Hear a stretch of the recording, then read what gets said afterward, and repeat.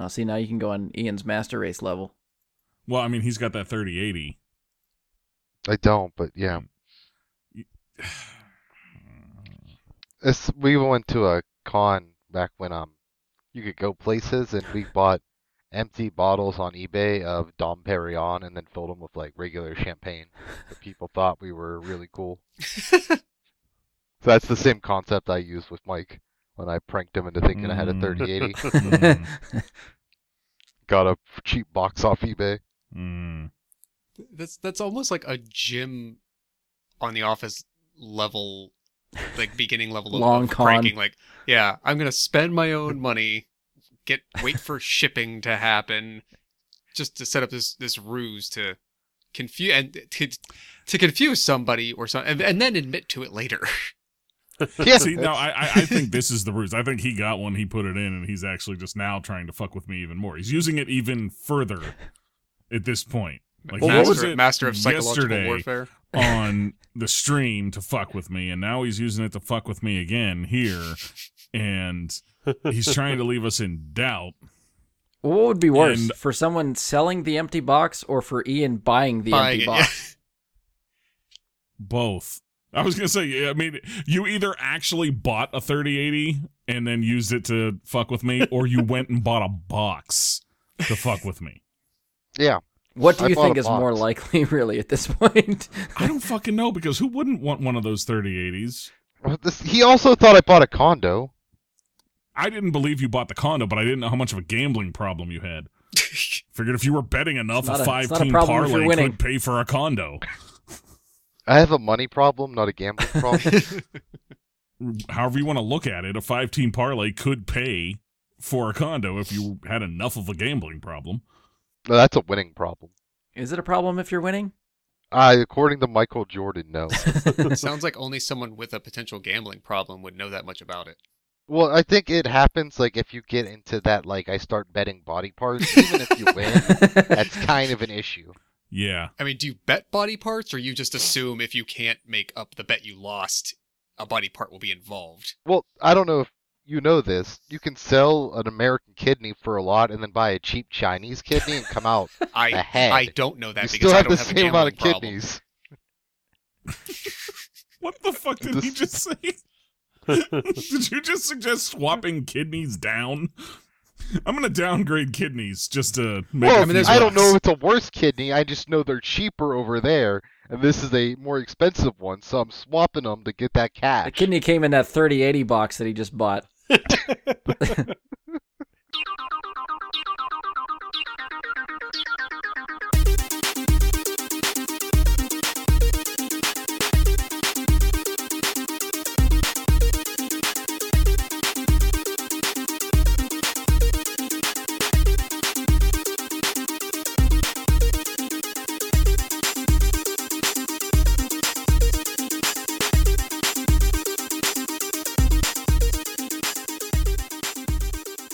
Hello and welcome to another episode of Brian and Super Friends. I'm your host, Brian Labick. Joining me for this episode is someone who has been known to play with explosive green liquid with his bare hands, Andy Stoles. What's up, podcast people? Next up, we've got everyone's favorite discount Rambo, Josh Zorch. How in the world? Like, what? I feel like you're the least likely to be Rambo, right? So that would be discount Rambo.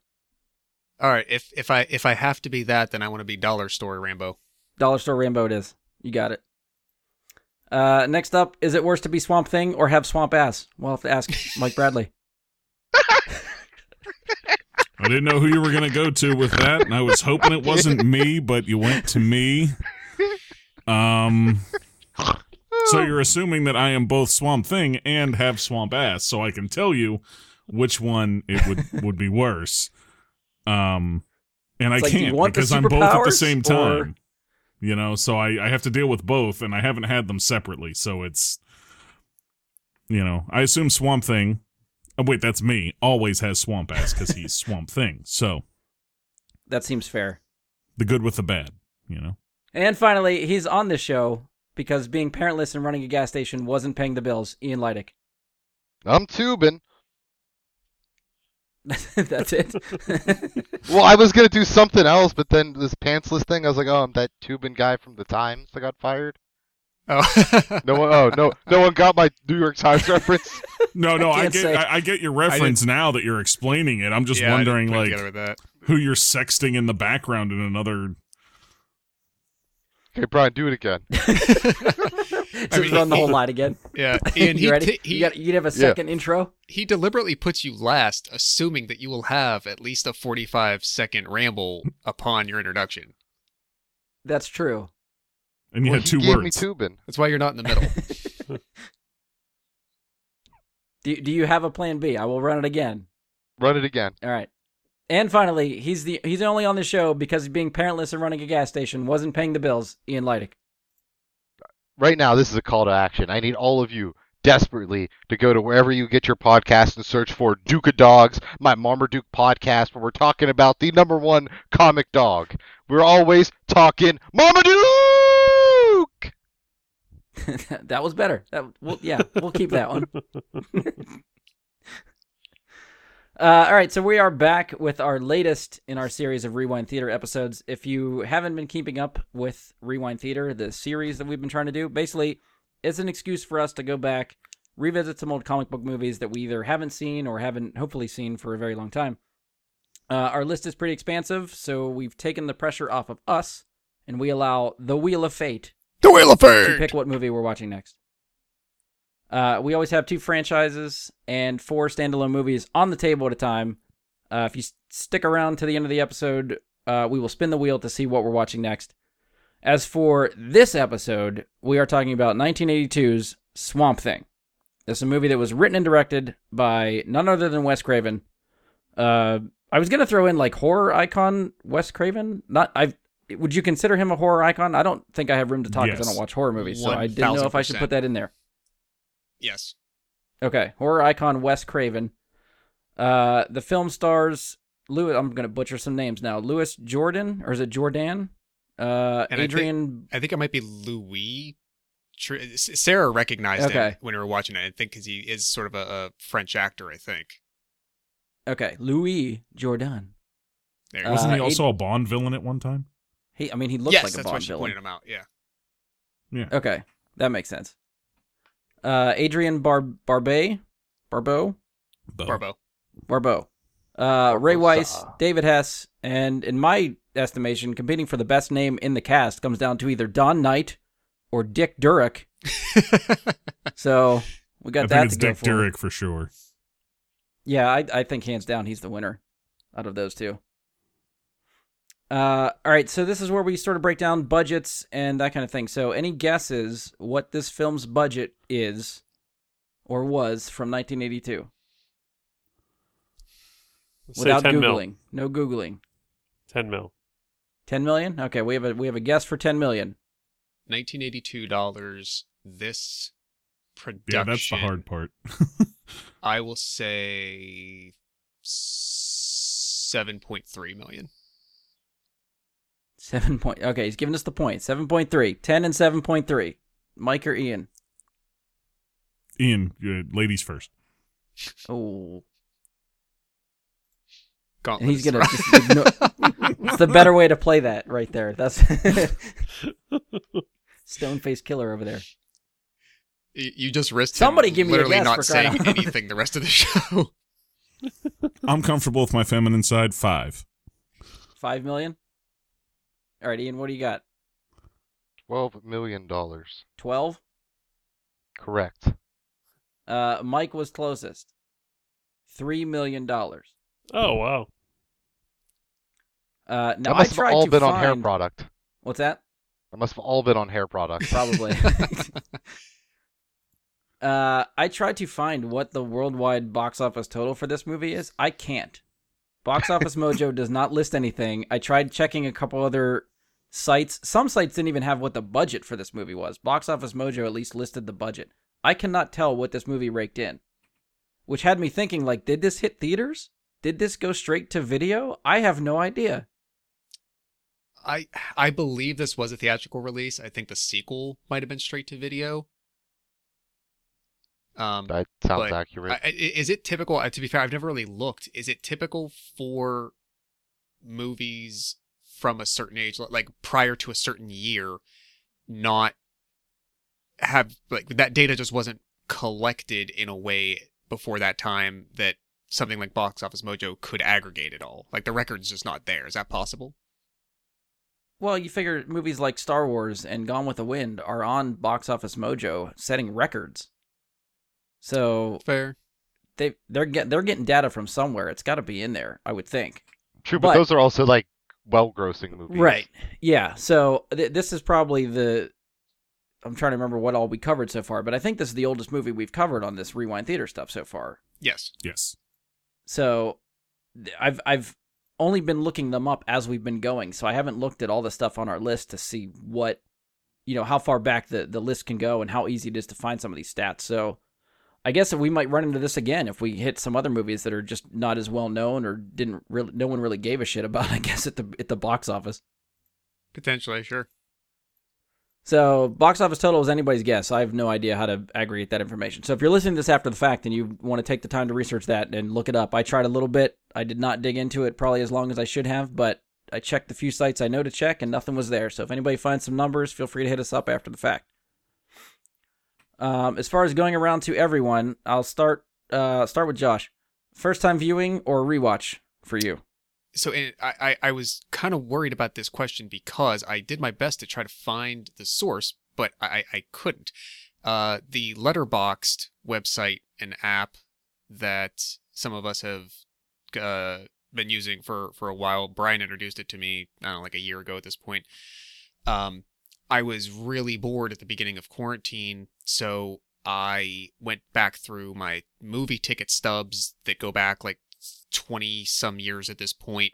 I went through my Netflix history, my library borrowing history as far back as it would give me, and I logged all of that into this thing that can just sort of give you an idea of, if you want to use it that way, you kind of use it as a movie diary when you watched certain things in your life. When I went to log Swamp Thing this time, it was already on there. And it said, you have already watched this. But I don't know how to use some of the tools, I think. I don't know if you can dig that out to show you like all the entries for a particular thing if you've logged it multiple times. So I can't find the date or if I put a tag on it like Netflix or library or something. So it says I've seen it before, and I might vaguely kind of remember doing that, but I didn't remember anything about it. So I'm going to kind of count it as both a first time and a rewatch. All right. Yeah, we'll give it to you. Andy, first viewing or rewatch? Definitely a first viewing. Okay. First time I watched it for sure. Ian, first viewing or rewatch? First. Mike? Probably first. It seems like the type of thing my dad would have made me watch when I was a kid, even though I wouldn't have, I'd have been like, why am I doing this? And I feel like I probably did because he watched a lot of shit like that. But I don't remember it, so we'll say first. Yeah, that's there. That's the first viewing for me too. So I think out of all the stuff we covered, I think this is probably the first one where it, for the most part, seems like this is the first viewing for all of us. I think everything we've covered so far, everybody, at least one of us, has seen. Right? Was that no, Astro Boy. Bloodshot? Josh had seen Bloodshot when we did Bloodshot. Oh, okay. Was Astro Boy new for everybody too? I'm trying to. No, Andy had seen Astro Boy. No, I had seen that one. Yeah. Yes. Okay.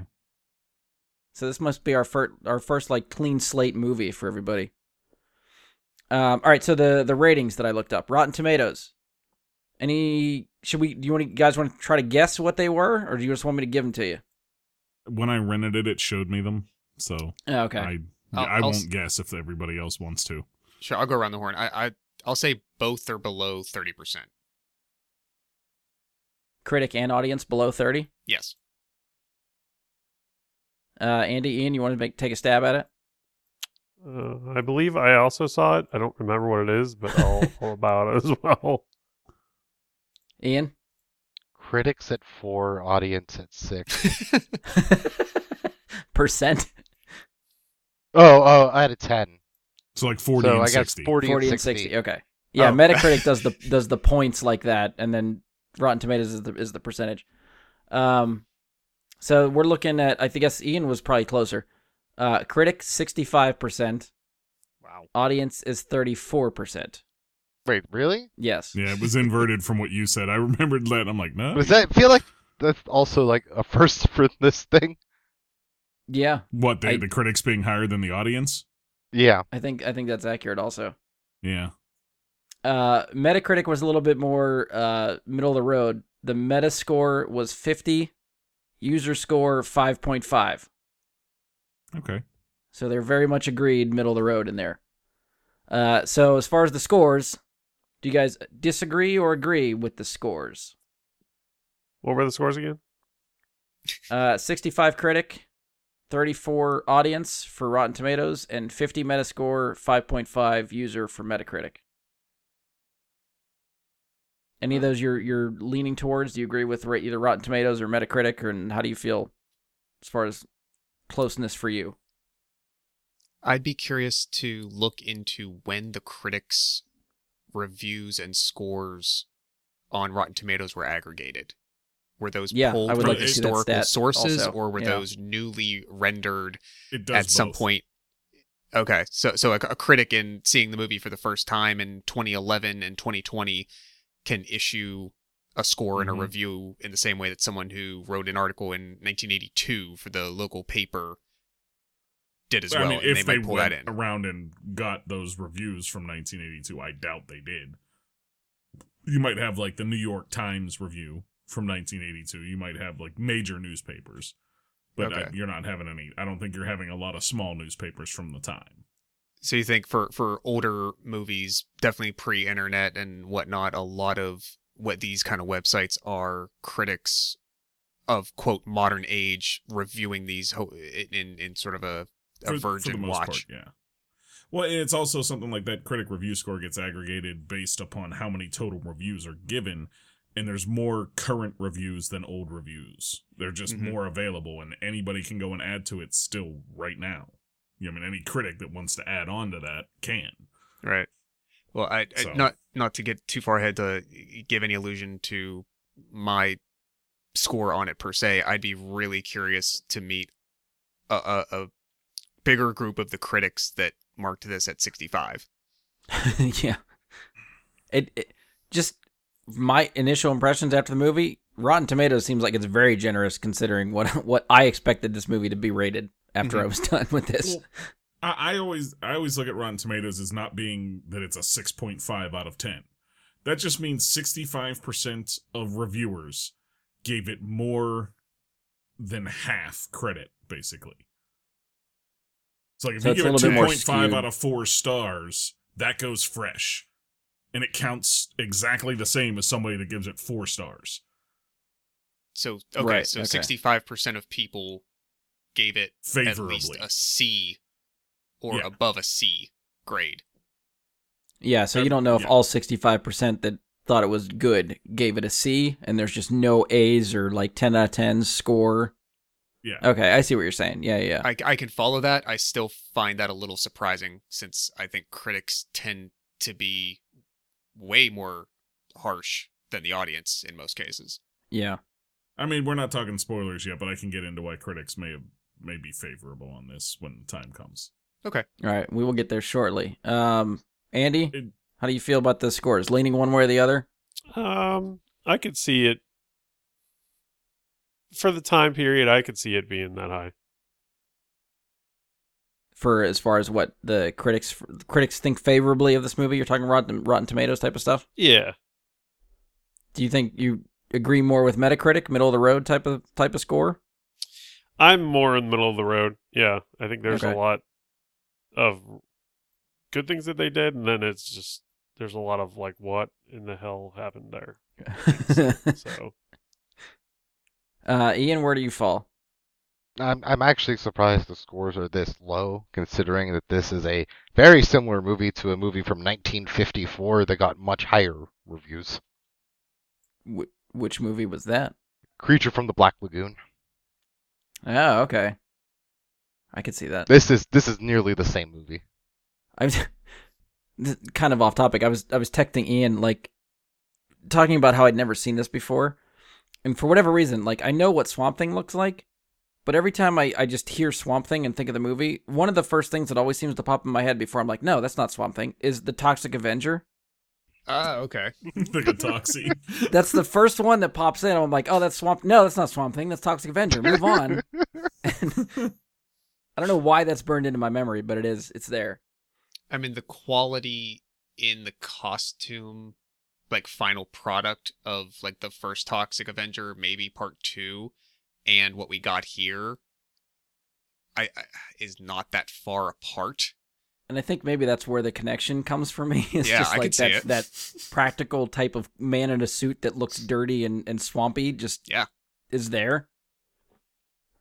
All right, so that's probably as far as we're going to go spoiler free. So before I forget, and we get too far into the discussion, I'm going to throw out the spoiler warning for a 38-year-old movie. So if you have not seen Swamp Thing and would rather not hear any spoilers. I mean, we didn't before this, so there's For got to the be a lot of record, people since who I did. wasn't asked, I'm really not sure where my score falls. Well, you were saying you were... Oh, I did miss you. I'm sorry. I'm I was thinking just we were talking about the explaining score, Rotten and then for whatever Tomatoes reason, I was thinking you sort of chimed in on that, and you did not. Do so I not apologize to him. I just want to be heard. That's all. God. We'll give you first crack at the spoilers since you were teasing that already. Swamp ass and crack. I get that joke. All right, so if you want to keep spoiler free, pause this now. Come back to us after watching the movie. If not, you can, if you decide to pause and watch us later and come back, you can let us know whether the waiting was worth it for all the spoilers we're going to talk about. So either way, spoilers to follow for Swamp Thing. Wee-oo, spoiler! Wee-oo, spoiler! Something like that. All right, so we are ready to talk about whatever the fuck we want to talk about for Swamp Thing. So Mike, kick us off. What did you start talking about once we get into spoilers? Well, that was just about like why the critics would be more favorable on this in today's world versus I guess back then in some way, because it's got that whole like I hate to say it this way, but it's got that whole like liberal green, like green earth and all that shit going on a little bit. And maybe they're looking at it from those rose-tinted glasses in some way. That's all I can come up with. And on the reverse, I could see older critics that watched it originally being a lot lighter on it because that fucking costume was not meant to be seen in HD. I agree. And they didn't know. They didn't make it that way back then. So I'm trying not to let how bad the costume looks in HD affect how I feel about it. I didn't even rent it in HD it was distracting. because I knew it was going to be a movie from 1982 that wasn't remastered. Like, I rented it in standard definition because what was HD going to do? Good call. For it didn't look, as far as like clear picture, I thought it looked decent for being HD. It was a better quality than I expected for HD. I will give it that. But to Mike's point, all the little details they don't want you to see in HD are definitely there in HD. Yeah, I mean, the suit creasing as he walks at the crotch. Like, it's just like, you see like the suit folding on itself. Like, it's just, it's bad. But you go back to 1982 and what film was like then, you probably weren't able to notice that as much. And that was, and not to say that was the standard, because there was obviously different and better makeup and suit, techniques and applications being done at the time. But it was probably so common that both, filmmakers and audiences probably, like, it didn't stand out to them as much, I don't think. Right. That's part of the thing of, like, coming back to these movies now. Having all these comic book standards that we are used to, having the MCU and comic book movies to the special effects of this standard for today, and then coming back to this stuff, it is glaringly apparent what they did and what they were working with back then. And it's gonna, I'm gonna try to end with this question, but part of the reason we wanted to do stuff like this was to ask the question: do these movies hold up? And it's sort of the conversation we had with talking about Astro Boy. Like, Astro Boy is geared towards kids. So do we sort of look at it through the lens of I'm an adult watching this movie, or do we look at it through the lens of I'm an adult but know this is a movie for kids and skew it that way?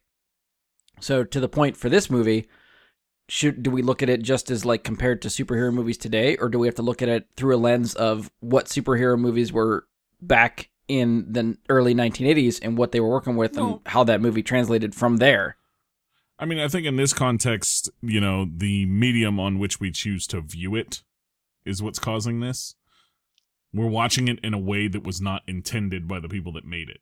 And I think that's where the difference in does it hold up come in. Because if we go back and we watch it in the way it was intended to be watched when it was made, does it hold up better that way? Like even just like 16 millimeter or VHS in a smoke-filled theater, one malted milk ball. Yeah, I mean, but you get my point though. Like it's wearing a suit. It's just one of those things where you can't blame the people that made the movie for using the technology they had at the time. It's just right. You can't do it. They didn't have the ability to do this, and they never intended us to watch it in this resolution. Yeah, it is hard to try to make apples to apples. Does the content hold up? The fight scenes can still be done just the same. You know what I mean? Like, things like that can hold up, but things like special effects, I'm not going to be too harsh about. I mean, some of that stuff was terrible, but I think my enjoyment of the movie, I think, was partially hindered by that kind of stuff. I just think the rest of the movie was just all over the place for me. That it has nothing to do with the quality of the movie, what it looks like today, compared to, or what it could look like today with special effects and HD and stuff like that. Just based on just what's in the movie from back then. I don't know. It just it was tough for me to get through. Agreed.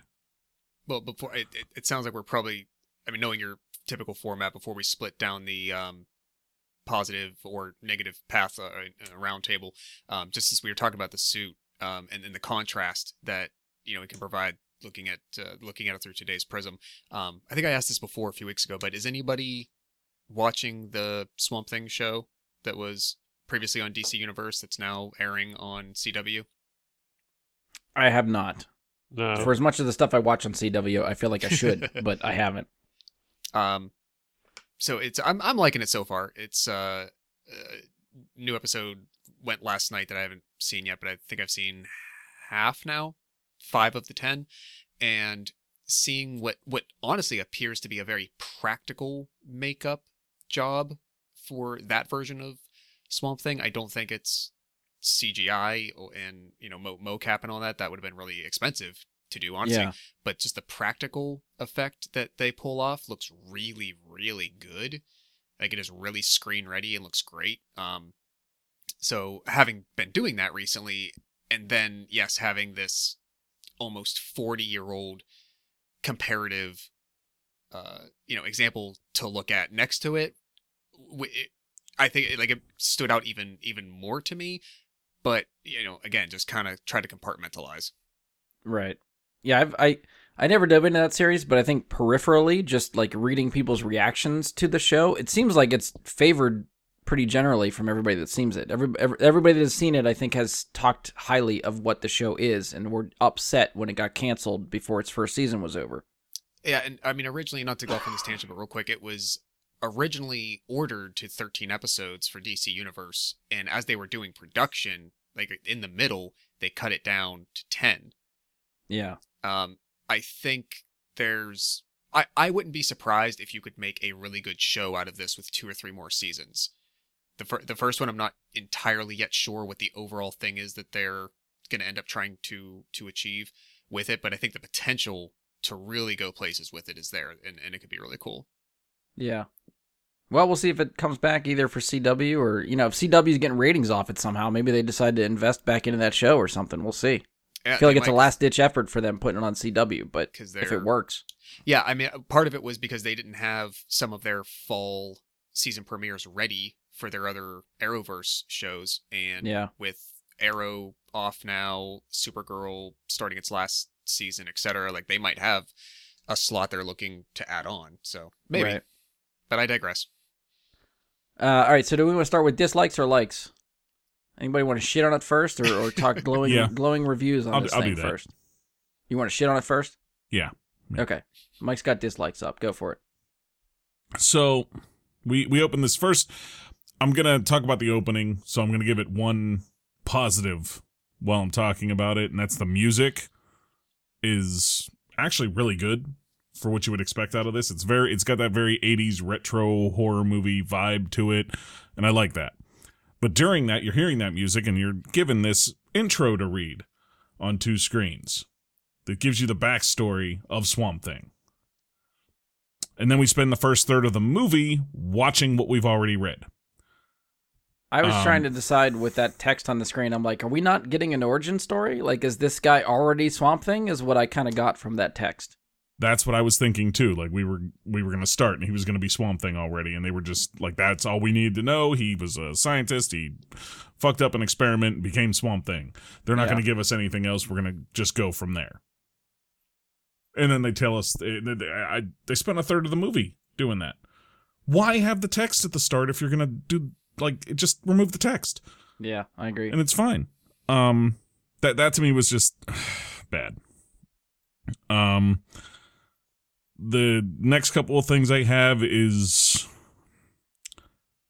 I think the first instance we get of the sexism in the movie that is very blatant is when she's getting off the helicopter and he's like, oh, she said a woman. Like, okay. Like the way he says that's like, oh, okay. All right. Well, you said that. But if these were men in turtle costumes saying it, you guys would have thought it was hilarious. You're not wrong. It's not really sexism if it's a turtle. It's then. Missed opportunity. Could have had guys in turtle suits. The next thing I have noted is during the whole chase scene through the swamp with the random guy at the very beginning. That's honestly, other than having somebody randomly go missing that I don't think ever gets fucking acknowledged. It does. But for it's like one sentence, but then that's it. There's no real consequence to this guy's being missing. They go looking for him, and then that's when everything goes to shit. No, I feel like I'll get to that, but I feel like also the swamp chase was amazing. He's just ducking and rucking through this muck, and he's just going slow as shit, escaping these dudes in thick high swamp juice. It was good fucking chase. I actually have in all caps here. This guy can swamp run. And I don't know what the fuck the point of that was, but it happened. But they also refer back to so they have the I'm gonna talk about that in 1 second, because right at the end of that we get this scene with a snake that the guy pulls out of his pocket. Yes, Jake the Snake Roberts. I wrote that down. Yeah, so he has a fucking who poisonous keeps a snake in their fucking pocket. Jake Roberts does. No, he keeps it in a bag over his shoulder. Okay, it's the same place. It's a snake-proof bag. It's Jake Roberts was snake safety first and foremost, and then he let the cobra bite Randy Macho Man Savage, and it was a horrible sight as a child to see. And I'm getting off topic. Coming back around, he takes this snake and he jams it in this guy's face, which, let's get over. Yeah, it looked horrible in the editing and all that. Why the fuck would that be how they killed this guy? Why would that be your method? What? You don't even know that that's going to kill him. They have guns. How long was that snake in that guy's pants? Well, that's a question too, but they have guns. Just shoot him if you want to kill him. What's the point of doing that where you're not sure if it's even going to work? Because it's quiet. Break his neck. Yeah, the guy's There's screaming 6 really or 7 quiet. guys that surround this. Screaming at the top of his lungs. That's normal in a swamp, though. Screams are normal. Gunshots are not. Okay. That's swamp law. That's swamp law.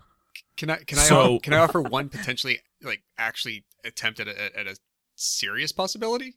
I'm not sure if it'll fly though. It's a reach, I admit. Go for it. I'm listening to a podcast the last couple of months that is doing a rewatch and commentary on Batman 66. And this is the exact point they bring up every single episode, is all the villains have these elaborate day-long traps set up that even once they get captured, then rely on 7 other things going right to slowly kind of, and they point out 5 other times, like, oh, you're standing right next to them, and you kind of have like 6 guys, like just shoot them and kill them now.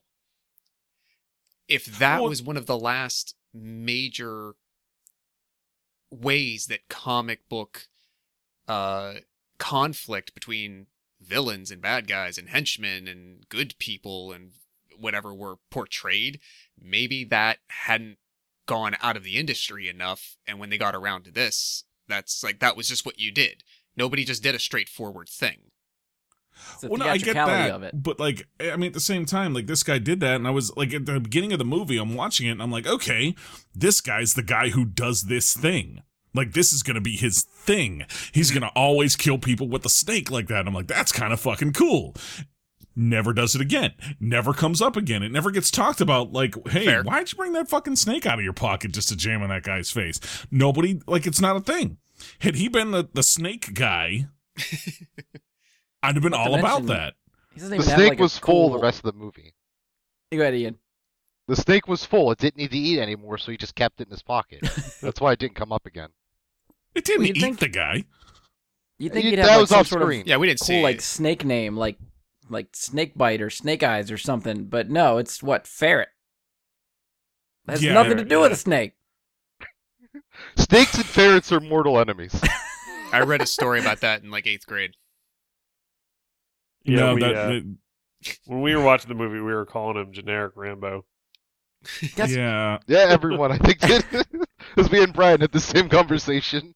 Yeah, wait, I wrote down something else. Ian told me Discount Rambo, which is what I used for the intro. Rambo Wannabe was what I wrote down. Yeah. And then we found out Rambo came out after this. Yeah. Which was the most so astonishing thing. So this is the first and only Rambo. You know what? Now, this is the true Rambo origin story. Now that I'm thinking about it, he kind of reminds me of Billy from Predator. Does he? In sort of like his hairstyle, his stature, the way they try to present him. I mean, this came out before as well, but it was like a bad version at a character like that. I don't know. I feel like Billy was presented as very spiritual and like a tracker and like he was in touch with the land, and this guy was just a douche with a gun. Right. I mean, take his personality out of it. Just the presence that he might hold for a moment on screen with like the bandana and the floofy back hair and whatnot. Floofy back. I'm bringing Floofy back. Anyways, what I wanted to get to off of that was they talk.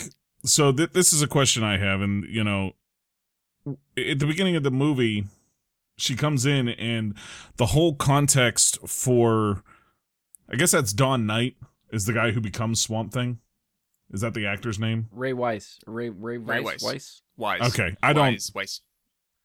Okay, so the whole context for him to take her out in the boat and off into the yonder was to look for the sensor, right? Yeah. Okay, so they go in, they talk, and she's talking about how the sensor's down, and there's a problem, and they got to figure out the sensor. And, you know, they go out, and they find that, oh, the wire's been cut, and they're like, oh, that's that. You know, they come back, and they're like, the wire was cut. What must have happened? And the guy says to her, well, that happened when he was killed by the alligator. And it's like, well, you could have fucking told us that before we went out there. But then we find out later that that's not actually the same guy. You know what I mean? Like, he's just acting to be that guy with the, you know, the face pull-off Mission Impossible reveal, which maybe that's where Mission Impossible got it. I don't know. Or maybe this got it from the series before that. I'm not sure. Sidebar, I loved that moment, actually. Yeah, I thought it was great. But at the same time, when I first watched it, I'm like, so why the fuck did he send them out there? And here's the thing. He didn't send them out there.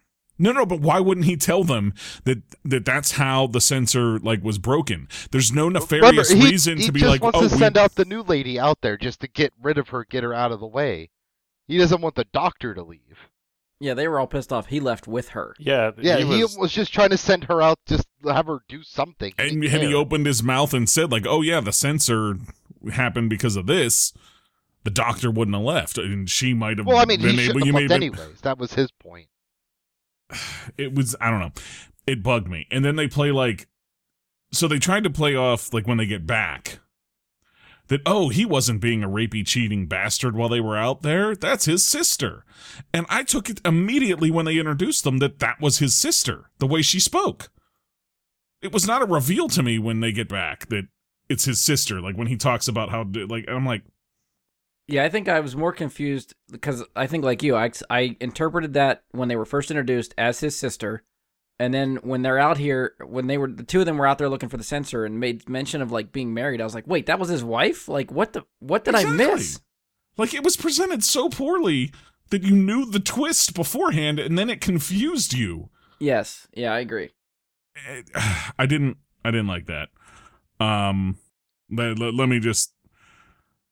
The whole thing that doesn't, and this is, I don't know, it's gonna, so they have this idea that they can take a mammal, I guess, and mend it with a plant, or an animal, I guess, and make an animal / plant, a living, walking plant, right? That it's a sentient plant, essentially, is what he's trying to create with his formula, right? Which is like a plant that is more proactive in guarding its environment, not necessarily like a walking plant, just a more resilient, act-like plant. Okay, but they were growing it on a possum. Like, they were doing something with a possum there to try and make this work. That's just swamp stuff, I think. That was just swamp things happening. So, I don't know. The way I took it was not that they were necessarily trying to, like, crossbreed with the possum right then and there, but they, like, it came off to me like they found that maybe letting the whatever he was working with cultivate like on the possum's skin or in its fur or something was beneficial, or it helped it in some way. So that's what they were doing. I mean, that's how I took it. I could be wrong though. I mean, so I kind of got sidetracked off of the point that I was really trying to get to at the end of this, but they get this formula from doing all this stuff, right? They're trying to do all this, and they add this formula to a plant. And it makes a stronger plant, correct? But when you add this formula to a human and a plant, it makes a human plant. It seems like it's very inconsistent. It explodes sometimes, but not others. If it's dripped into water, it doesn't explode, but if it's dripped onto the ground, it does.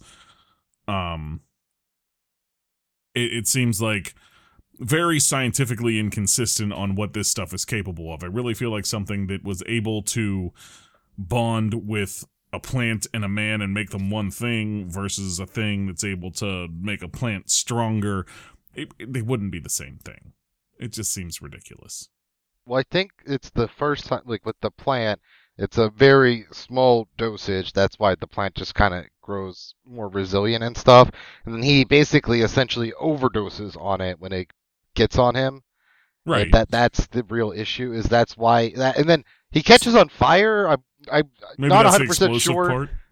why that happens. Yeah. If that's just from the formula or a different thing set him on fire. So fire might be playing into this somehow. Fire's that's a what's catalyst. causing the reaction. Okay. Then he's mixing in with all the swamp juice in the swamp. Well, yeah, no, like it's not like there's a control group. We have adding it to a plant that's designed to have formulas tested on it, and then dumping it on a man who lights himself, who then catches on fire and jumps in a swamp.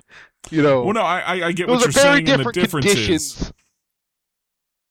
But I don't know. It seemed very inconsistent to me to the point where I don't know. I couldn't make heads or tails of why they didn't just have it be a different formula that did one thing and then be like, this is the one we've been working on. Look at what it's capable of. And then have it be a different formula that does it to him.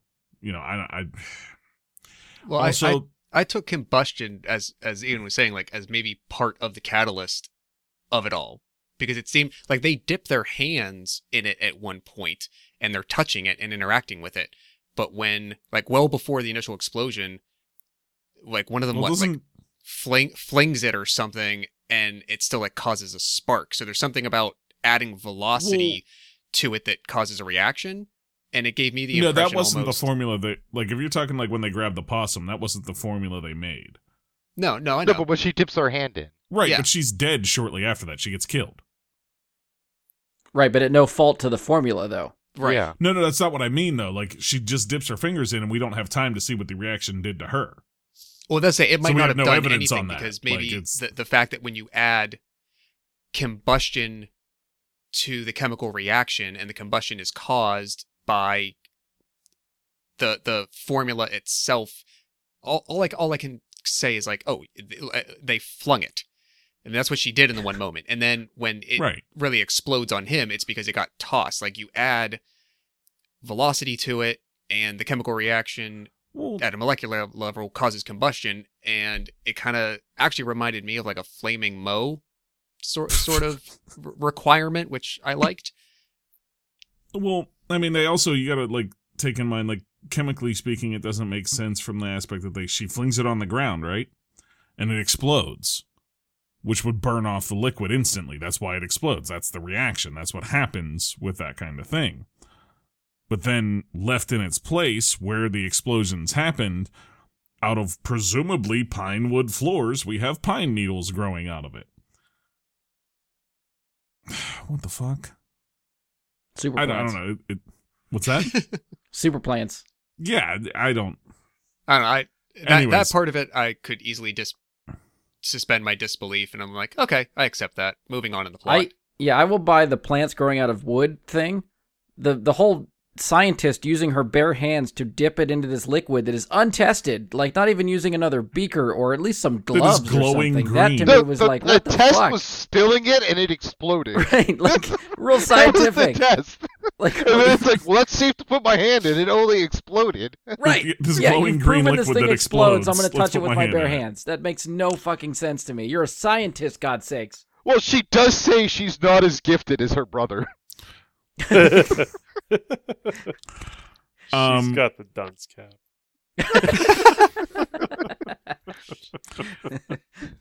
So I guess I'll move on from that, and if you guys want to bring it back up, we can argue it more. It's I don't know. The next note I have is more sexism, and that comes in the form of him just grabbing her and kissing her the same day that they met. He's like, "Yeah, I had a scientific breakthrough. Let me grab this person I just met and be like, yeah, you."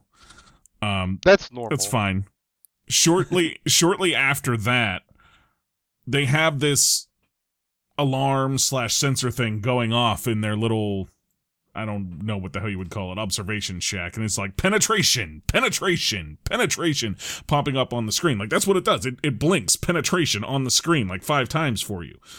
It's like, first of all, what fucking penetration is not a term used by anything. I mean, it's used by some things, just not a security system. That's what I mean. Like, it's not, this is not something that computers or security systems use. What the fuck was that? Come on. That just, I was like, what are you trying to, like, we know what you're trying to say, but like, what the fuck? At that point, they just wanted to make sure they had your specific attention, Mike. It bugged the shit out of me. Just, that bothered me. And then, it seems to me, at least, at some point, I'm trying to remember exactly where this comes from. Because I have, like, did they actually miss her when she's the only one they actually had contact with? Like, they didn't recognize her at some point when they saw her after they lose her. So they have this whole shit happen at the lab, and they're supposed to kill everybody. And the only person that's left alive and is able to get out of there is her, who was laying, like, unconscious on the floor of the elevator where they left her. Right. They knew they didn't kill her yet, and they left her there, and none of them remembered, like, hey, wasn't there somebody that we fucked up and left alive? Well, Yeah, that you place used caught the on line of fire, dialogue, like, wasn't there a body there? The face reveal, Well, that's good called and a bad, MacGuffin, yeah. Michael. That's a good thing. The boats. So Ian's going to be mad at me here because I'm going to get pissed off at 2 boats colliding in the water, causing an explosion. Yes. The one, there's this giant explosion when these 2 boats collide. I'm like, okay, that doesn't make any sense. Ian, would have been more awkward if they didn't blow up. I didn't keep one, but I note that specific explosion is written down here, and I rated it. Okay. I can't remember. I think I remember slightly what this is in reference to. And at one point here, I just have "holy shit, what the fuck" written down. And I think that's when we get toward the end. And the what's his name guy, the Louis whatever, turns into whatever the fuck that was that he turns into at the end of this. That was the Wolfman. Sure, we'll call it the Wolfman. I'm fine with that. I don't have a better term for it. In the credits, it's listed as Arcane Monster, but Wolfman, it was clearly a Wolfman. Only because the guy's name is Arcane, right? Yeah. Correct. Okay. It's just like how Frankenstein's monster, Brian. Right, okay. So we'll just call him Monster then. He turns into that monster. And while I am willing to say that at some point, when you watch this movie originally, that the Swamp Thing costume might have looked okay, that fucking thing looked like shit the first time you saw it. Oh, dude, no, that costume was sweet as fuck. That was so cool. That was the most badass thing we've seen yet in this series. I feel like we need to start a tally of how many times Ian says badass during these reviews. That lit a smile up on my face when that thing popped out. I was like, I'm watching Mystery Science Theater 3000. That's a clip I'm going to use for Out of Context Bryan is Super Friends. I gotta just hard disagree. That to me just fuck. Who looked at that and said, "Yeah, that's it"? Wes Craven did. Yeah. Horror legend Wes Craven did. Oh, that brings me to a question. Is this his first movie? Directorial? I did check that. It is not. Okay. But it was the one where it was his highest budget movie, which he was trying to use to show that he could be trusted with a bigger budget. Okay. And somehow he still was. Actually, it took until after Nightmare on Elm Street for him to get real budgets. Well, okay. Well, then, yeah, that makes sense then. But anyway, it's funny that $3 million is the higher budget for movies back then. Sorry, proceed. Compared to what, 250, 300 million now? So I guess, yeah. The whole thing. There's one other thing that got said that bugged the hell out of me, because I wasn't sure if it was a joke or not, because it was delivered so poorly. That's when the guy calls it the abdominal snowman. I wrote that down too. I'm not sure if it was meant to be a joke or not. No, he was, but they didn't have anybody react to it. There was no there was nothing there to define it as definitely a joke and not an oversight in what happened. So no one clarifies that Casey Jones messes up the homophobic claustrophobic thing. Hilarious, funny joke. This needs pointed out that someone had to react to it. Okay. I'll be honest, I made the same note Mike did. I couldn't tell if it was a flub of someone's line and just made it in the edit, or if it was intended as a joke. It's a two-part joke too. Yeah. It's not to mention, it's also foreshadowing. It kind of I think that speaking of that guy, that's another one. What the fuck was that? What the fuck does he turn into? What is that thing? Oh, the midget from the circus? Yeah, that's crazy. That's an early Dr. Monroe costume. Sure. It I don't know, man. It all just, the end of that movie went so off the rails in the last 15 to 20 minutes. It went from okay, this is what's happening to what? Really quick. No, that reminds me. I watched this old exploitation film from the 70s not too long ago. I can't remember what this one was called, but at the end, this guy in the movie we find out is actually been a woman the whole time with a penis, and they take a bunch of Wait, is it Sleepaway Camp? No. Does it say Ventura? some cactus drug, and he then starts charging around on a sword, slashing everyone's heads off and shit. And that's what, because they had the sword. It kind of reminded me of that. Just like everyone kind of just lost their shit and started monster fights, just like in this exploitation film I watched. I forgot about the sword. What the fuck was the sword? What the It's fuck the most was honorable that? weapon, next to the katana. I feel like this is going to be Mike's review for the movie of just a big sigh and then shaking his head. Yeah, I mean, it's... That sword fight was pretty cool, and it was like, whoosh, whoosh. Yeah, the sword fight against somebody that has no weapon. He had a club! Not The at oldest start. weapon known He to picks up man! that club like 3/4 of the way through the fight. The fight is basically over when he picks up that club and beats him to death with it. There's not even a fight at that point. He just smashes him with the club. It's not... I mean, that's why people always ask, is Swamp Thing more powerful than Superman? Does he have a club with him? And all those people are sitting at Ian's computer right now. That's the next Rumble Dumble Jam. Swamp Thing versus Superman. Just the two, not even It's gonna anybody be a else. short just discussion. That one thing one-on-one. Swamp Thing with a club. Swamp Thing with a club, Superman with a sword. Go. Because Superman needs the sword. All right, Mike. I know you're getting frustrated. I think this is making you more visibly angry just talking about this movie. Do you need a break? Should we? I should got we to talk the end. somebody else? I got to the end. That was the end of my negative notes. I have Okay. positive notes, but we're doing negatives, and I got to the end. Andy, let's get you in here. Okay. Where do I start? Oh yeah. Swamp Thing doesn't know how to fight. The only thing he does is he throws people into the swamp. That's his move. You just hear "Wah!" Splash, "Wah!" Splash. I think the only we time get the Wilhelm scream out of one of them, so yeah, mission accomplished. yeah, and Yeah. It was getting a little old of him throwing people into the swamp, especially the guy that turned into the little rat terrier thing. He must have thrown him into the swamp every time he saw him.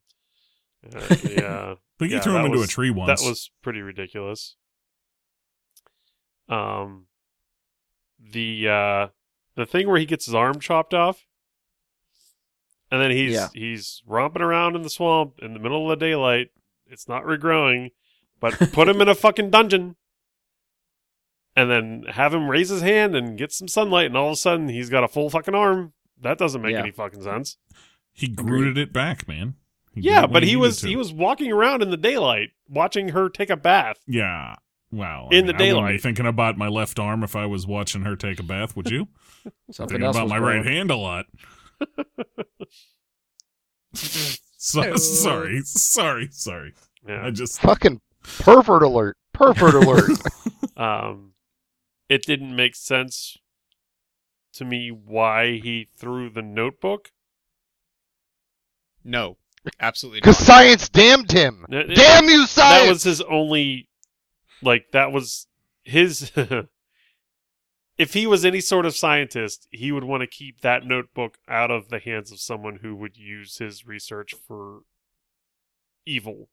Well, he didn't throw it far. He still He guarded didn't. No, it. he didn't. That was a fucking terrible throw. And obviously the guy found it because, shit happens. But, yeah, that scene didn't make sense to me. I think it was just more like it wasn't him trying to destroy it, as him just being frustrated that Yeah. science has killed everything he knew, including his own humanity. Yeah. It's one of those times where you toss it and then you're like immediately like, oh shit, wait, I gotta get that back. Wait, let me find it. And you're very happy you didn't throw it into the swamp. Right? Yeah. And then also him speaking didn't make sense to me at all. He's just wailing. He's wailing uncontrollably in the swamp. He's just wailing, and then all of a sudden, when does he start talking? After the kid says, he heals the kid, and the kid puts on his glasses and goes, can't remember what the kid says, but Something stupid. yeah, I don't something remember stupid. either. Then all of a sudden, Swamp King can talk, and the first thing he says is cable. Like he had to remember how to fucking talk or something like that. That didn't make a lot of sense to me. I don't know. Like, why does everyone refer to her as her last name? Dr. Cable. You call me Bradley all the time. Yeah, well, there at the time we were doing that, there were multiple mics, so it was easier to figure out which mic we were talking to. Yeah. And these people don't know her yet. She's brand new, so they're not acclimated to that yet. They just do it. Like, her first name is Alice. Why not just call her Alice? Cable sounds more badass. She's not an X-Men. She should be. Yet. Yeah. Throw some of that exploding swamp goo on her and push her in the water. Maybe she will be. True. Well, we don't know what happens in the next movie, right? So that could be the sequel. So the final fight scene with the sword, I was enjoying it. I thought it was kind of cool until Swamp Thing doesn't even take a hit, recoils from the fight, hides behind the woman in the dress, and then she gets stabbed for no reason whatsoever. He didn't get hit. He wasn't winded. He just all of a sudden he hides behind her and she gets stabbed. That didn't make any goddamn sense. And it seemed like she also had ample time to move or do anything before getting stabbed. Yeah. That didn't make any sense. And then when he finally does kill the creature, I'm pretty sure the creature bled peanut butter. I'm pretty sure that was peanut butter. Oh, that's adorable. I don't know. I feel like I think I made this comment to Ian maybe when I was texting Ian that I feel like my enjoyment for this movie would have been so much better if we watched this together in a room as a group, like, and Mystery Science Theater the crap out of this. Yeah. I think this movie deserves it, and I really want to hear riff tracks for this movie because I think I would enjoy it that much more. It would be really good. Yeah. Watching it alone by myself was not fun. I really wish we could do stuff like that on Twitch without getting like just banned instantly from Twitch, for doing it. That's why you get the old 50s commercial shorts, PSAs and stuff. I have a few of those from buying a Riff Tracks several years ago. The show that they did when they broadcast it came with a few of those. Mm-hmm. So, they are so fun. Josh, I'm almost surprised. Maybe I'll just ask, did you end up getting the riff tracks for this movie right after watching it? I feel like that's something you would do. No, honestly, it hadn't even crossed my mind that there might be one, but I might look for it. I mean, something like that would be fun if anyone would be up for it to, do a pandemic screen share watch sometime with a riff tracks if they have it. I would do it. I feel like I got to work my way up to wanting to rewatch this in any capacity. Yeah, I'm going to say, you got to find a different movie, and we'll do it. Curse of the Swamp Creature. Which they do have. Oh, I was going to say Riff Tracks has that? Yeah. Is that just a knockoff Swamp Thing? No, it is a sequel to the 1957 movie Voodoo Woman. Oh, all right. See, you learn all kinds of new stuff on this podcast. Andy, you got anything else dislike-wise you want to chime in? Yeah, at one point they discount Rambo, dollar store Rambo, Rambo wannabe, generic Rambo, whatever the fuck you want to call him. But never his real name. He hates that. Fair, yeah. Tells someone on the radio that they have Swamp Thing cornered in the middle of the swamp. I don't know how you could have someone cornered in the middle of the swamp, but okay. That didn't make any sense to me. Is that when they're circling him with boats and throwing grenades at him? Yeah. Okay. It's also when they're very close to the other boats and they're still using the radio. Can't hear over those fans. Yeah. Well, only some of them were fan boats, which confused the shit out of me. I was like, why is only half your arsenal fan boats? Gotta diversify. Yeah, gotta make sure the prop in the other one just gets torn up by all the shit in the water. That's the only reason to have a fan boat, is because you can't put the prop in the water. That's it. Yeah. Plus, they cinematically, they look pretty sweet. I mean, that is can't believe you just used the word cinematically with this movie. Well, it's the only setting where those kind of boats would make sense to be. So if you're in that environment, why not utilize them? Yeah, I'll give you that. Andy, you got anything else? Yeah, why is the kid alone running a gas station by himself? And why I was wondering when that was going to come up. He's always there. I don't think I realized there's like a gap or anything. There's just like he's there. He's there. He's there. Yeah, he just pops up out of nowhere. Yeah, he serves fucking weird in no itself. purpose. Yeah, that's just being a swamp kid, though. You just pop in and out of situations. He's a swamp kid. Again, I think I happened to be texting Ian at that time, and he made mention to me. I don't even think I realized that the kid basically doesn't have any parents, and it's never really mentioned at all where the hell the parents are. Yeah, he's just. Oh yeah, we realized that right away. He. I mean, the kid dies. Yeah, no one gives a shit. No one's aware. Yeah. There's not even a mention from him of like, well, I was just looking after the store for my uncle. Like, no. Yeah. Apparently, that's his enterprise. Maybe he's like, isn't that like a thing? You can have that condition that like Andy Milonakis has, where you look like a child even though you're an adult. Well, I don't think that's what they were going for there. Yeah, there is a line in the movie. The Cable says to him, "You watching your dad's gas station?" And he says something to the effect of, "I'm always watching this gas station." You know, down here in the bayou, that's what we gotta do. Then down the gas station. You know, he's just you know. I figured it out. Jude is a ghost. So how does the ghost die and then come back to life? Well, I mean, obviously then he never, like, a corporeal ghost type thing never really died in a way, if you want to get that philosophical. But that's what he means by the "I'm always here." Like, that gas station hasn't been open for 30 years.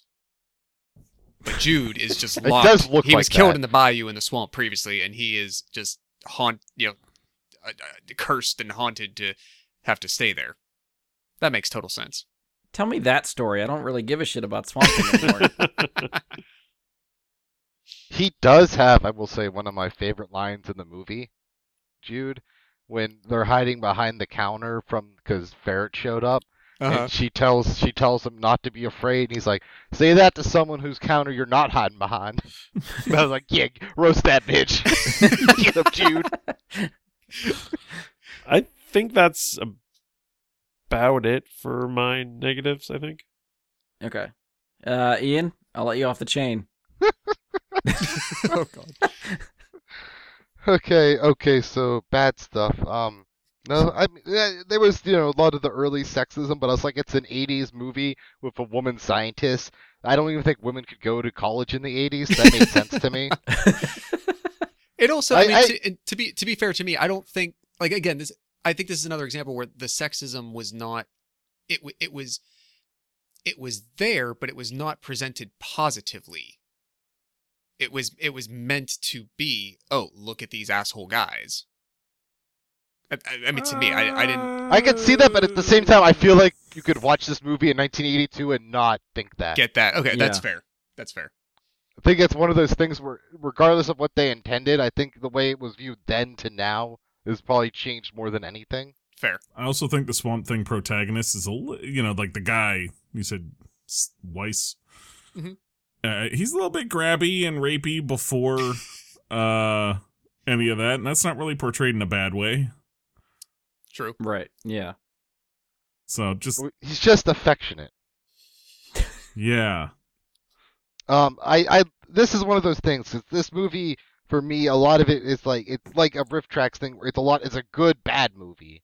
So it's stuff maybe I didn't like, but I thought it was great. Like when she's like early on, I forget exactly when, and they're talking about Washington and that being an issue, and I wrote down, boy, do I know Washington and all the problems you have dealing with Washington, right, guys? You got to deal with Washington. I really liked that they acknowledged you got to deal with Washington, right? Just like those Sony payments. Exactly. Then I love that they took a romantic swamp trip. Like they played the music and everything to set that it was like the height of romance down in the bayou was this boat ride in the swamp looking for a I did make sensor. a note of romantic music at that point in the movie, so it's very apparent that is happening.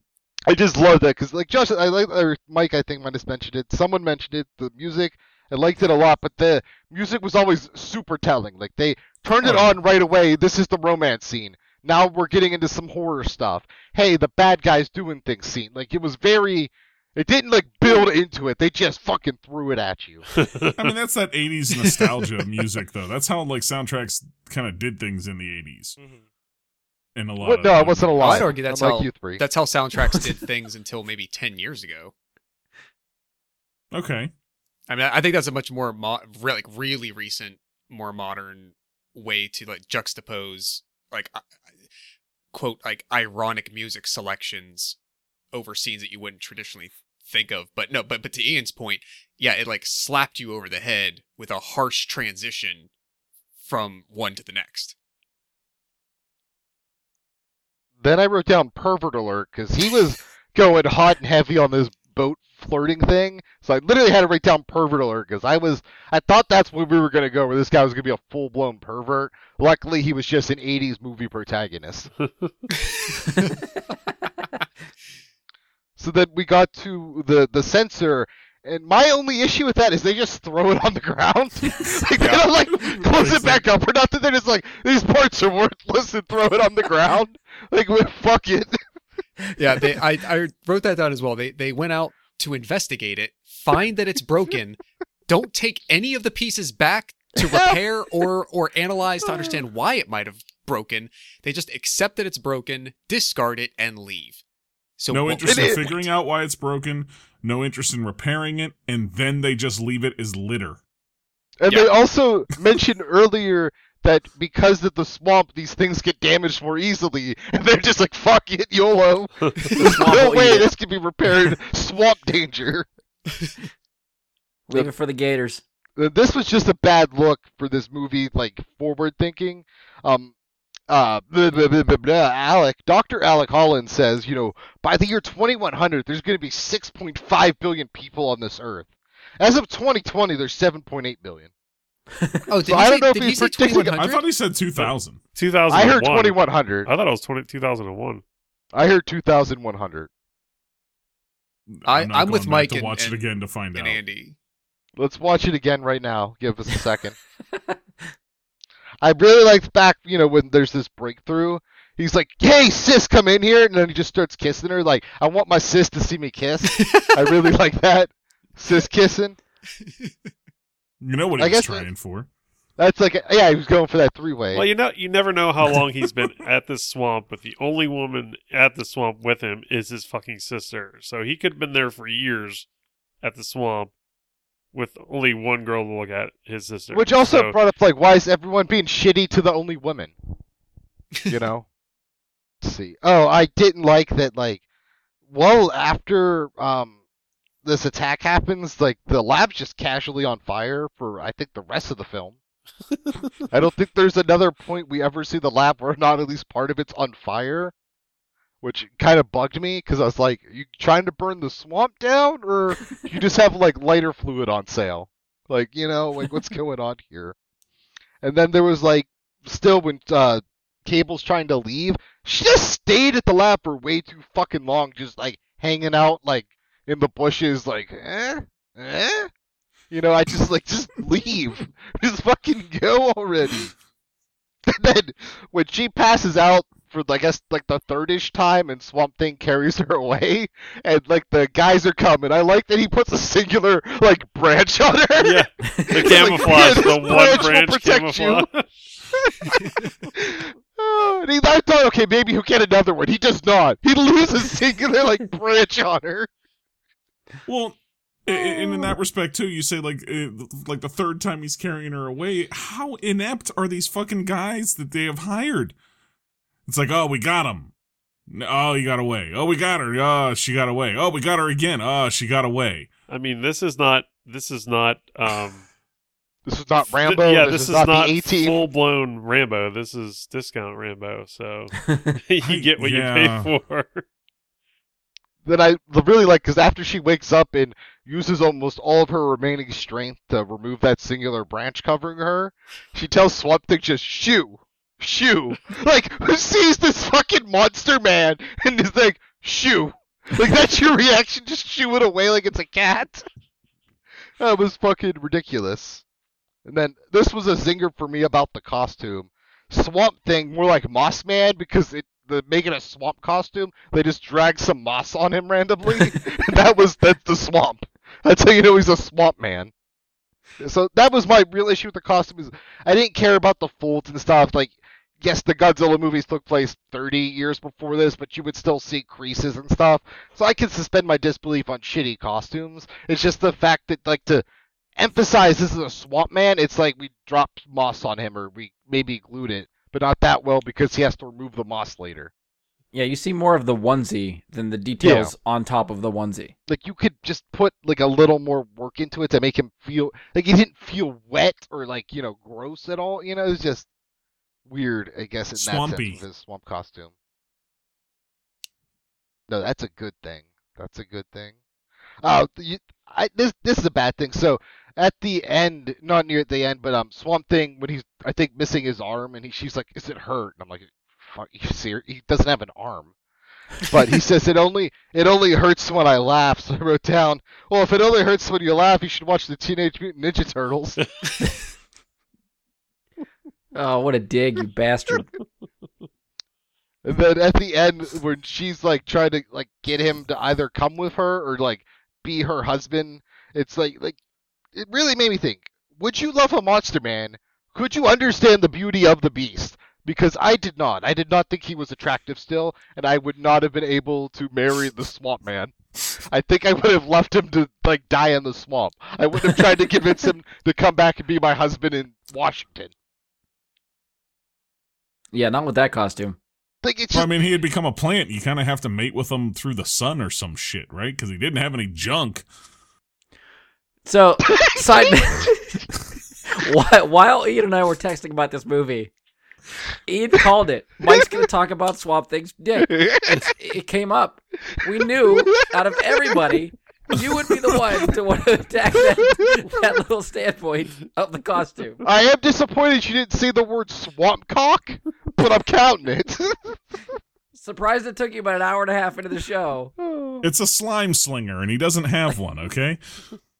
That was my last negative. All right, Josh, I guess you are up.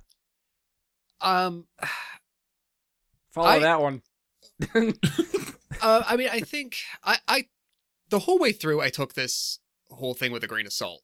So I think there's so much that we could, and we have, pointed out as negative aspects or details or choices and things like that.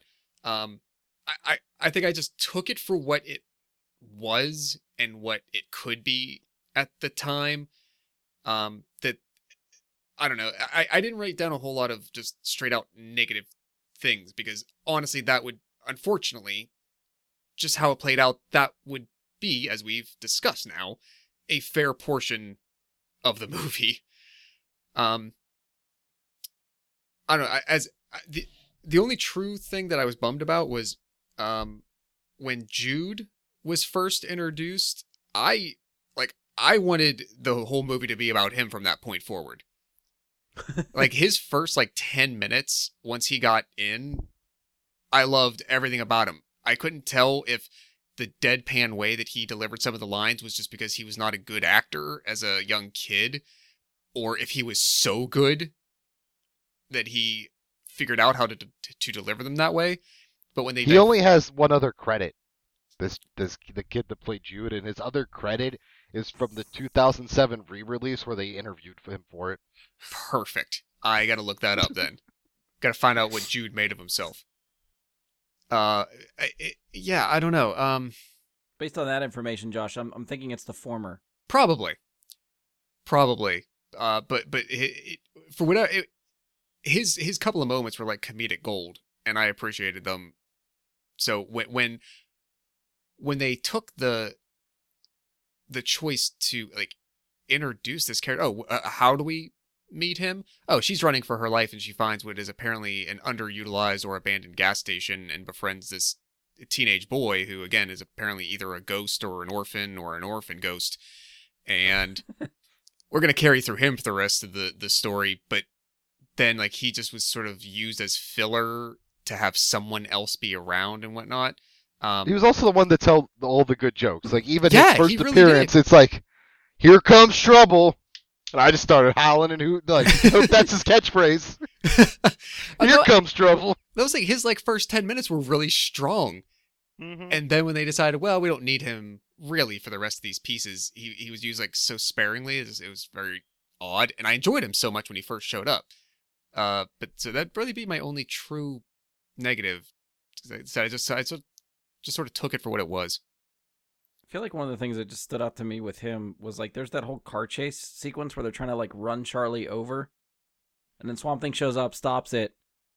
As soon as all that's done, and Swamp Thing, I can't remember if he disappears or what, but Charlie's left there, and then Jude just pops up out of nowhere, he was hiding in the bushes and just came up and was like, "What's going on?" Yep. From nowhere. How the fuck did he get there? What the hell's going on? Well, I think that's my ghost theory. That's true. That does, yes. Thinking in that car chase scene, one, they're driving through all these trees and shit, and they can't really follow her very well through the trees, right? And she loses them.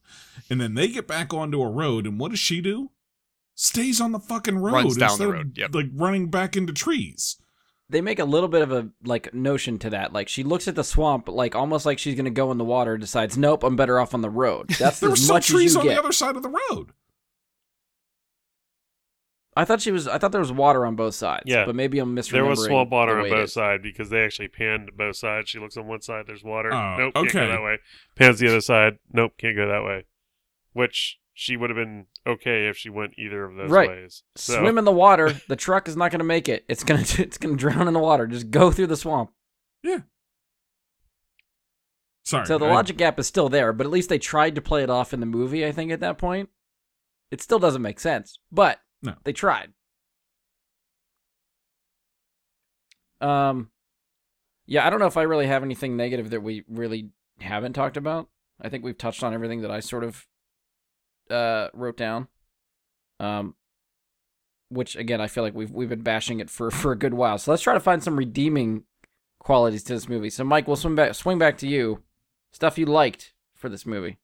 Like I said, the music, from the start I actually thought that was pretty good. The guy's swamp run, I actually really digged the way he runs through the swamp. That was kind of cool. That chase scene, even though it made no sense, was pretty cool. The swamp chase was one of the early highlights of the film where I knew we were in for a good fucking time. Yeah. I was like, oh, fuck yes. Look at him trying to muck his way through the zucking fuck.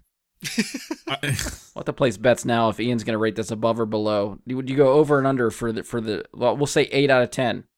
You going to go over or under for Ian on this movie? 8 out of 10. Under. Think you'll rate it under 8? If I had to guess. 8's pretty. Andy? 8's a pretty high standard. I would guess under. Josh? Probably under, but we're working on a mixture of an Ian and a Bloodshot scale. Not just a regular scale, so I don't know. That and everyone just said under. So I almost feel like I have to go over. I was going to say, I'm going to be different and just say over, just because I think he could. Sorry, Mike, go ahead. At one point, I can't remember who screams it, but they're being chased by Swamp Thing. And somebody's like, oh, shit!